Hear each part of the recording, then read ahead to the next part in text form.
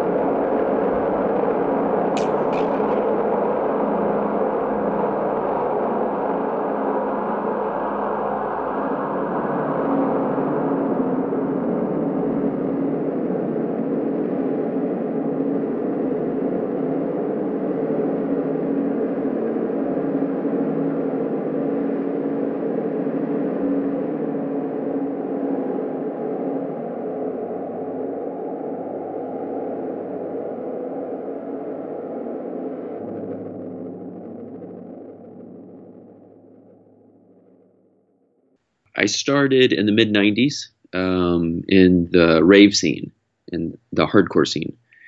Picked up a drum machine when all my friends were picking up vinyl to DJ. I wanted to go the producing route. The first real foothold I got was in the hardcore scene and what became the breakcore scene in the late 90s. And so my stuff had a mix of breaks, distortion, fast tempos. Originally, I was using a lot of punk samples as well, so that fused into a sound that worked well with breakcore. That's the area it started, and then it's morphed in all sorts of directions since then. What kind of punk stuff were you sampling?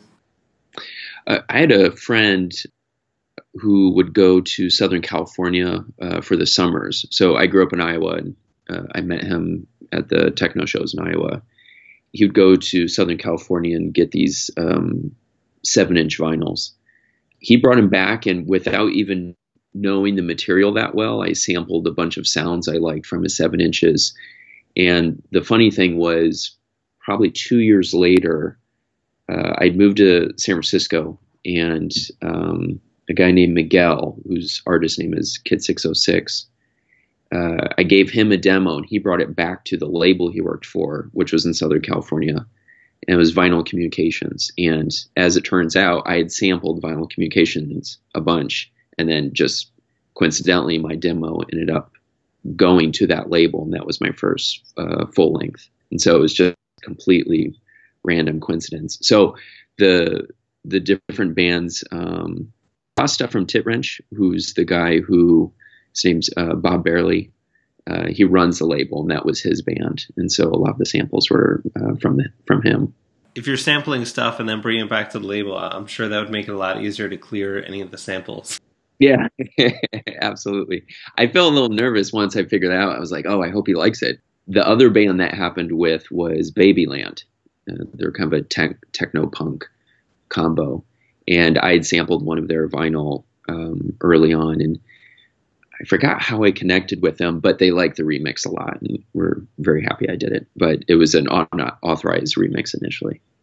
So I talked to Lynn a few weeks back about what he's referring to as the end-user Bombardier Smart Bar takeover. Tell me about what you guys have planned from your perspective. I think the focus of it is going to, from my perspective, is any of the genres I've worked in that are industrial hybrids. And so I've made some tracks that are kind of a hybrid between industrial and drum and bass, industrial and techno, and playing those. And really some of it will be spontaneous and, hearing end users' material and then deciding what to play. So when I come to the show, I'll have a lot of different material prepared, but not the sequence. So I'll just kind of let it be a conversation between Lynn and I as he picks tracks, and then I choose tracks. And then he has a vocalist he's worked with, and I have a vocalist I've worked with on one of my side projects, which is called 5th of July. It's a vocalist named Jessica Shane.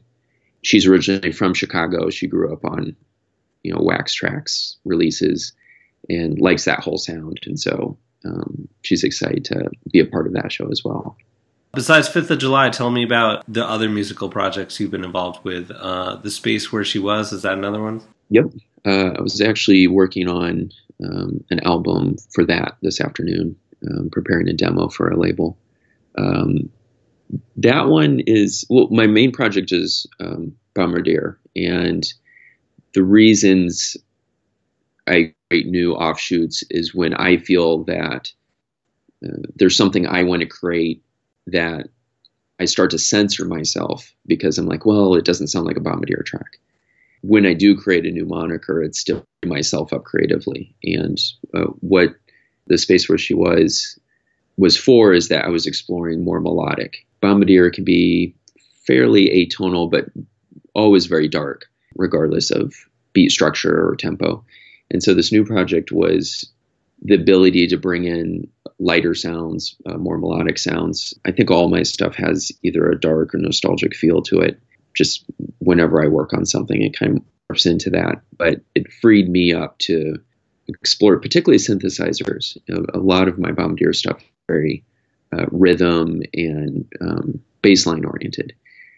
it's been really freeing for me to explore these, bells and modular synthesizers and some of my existing synths that I've had, but just a lot of the sounds that didn't fit the Bombardier sound. And particularly recently, what I've been doing is I developed a MIDI sequencer that has artificial intelligence. And I've been using that to generate the sequences I use in The Space Where She Was, songs and performances and recording those. And the AI learns my playing style specifically. So as I choose notes and I use the AI longer, it learns and raps to my playing style more and more over time. It learns me better and better over time. And so it's also this experiment of mixing technology and music where, I choose the first few notes and then it starts to create generative patterns based on those first few notes. And I'm turning the knobs and, mixing the sounds and choosing the original sounds. But when I stand back, I mean, the composition isn't mine, it was created by this thing I created. So it's kind of gets into this a little bit of a surreal space in terms of being a creator and creating something that can create. When you put it in the liner notes, who gets the writing? I have to credit, I guess, the app. The app is called Refraction. So I guess I can say I turn the knobs, but that's about it. But it's not developed enough to demand royalties yet. Not yet, but I'm sure by 3.0 it'll start. Skynet. Exactly. That's always a concern.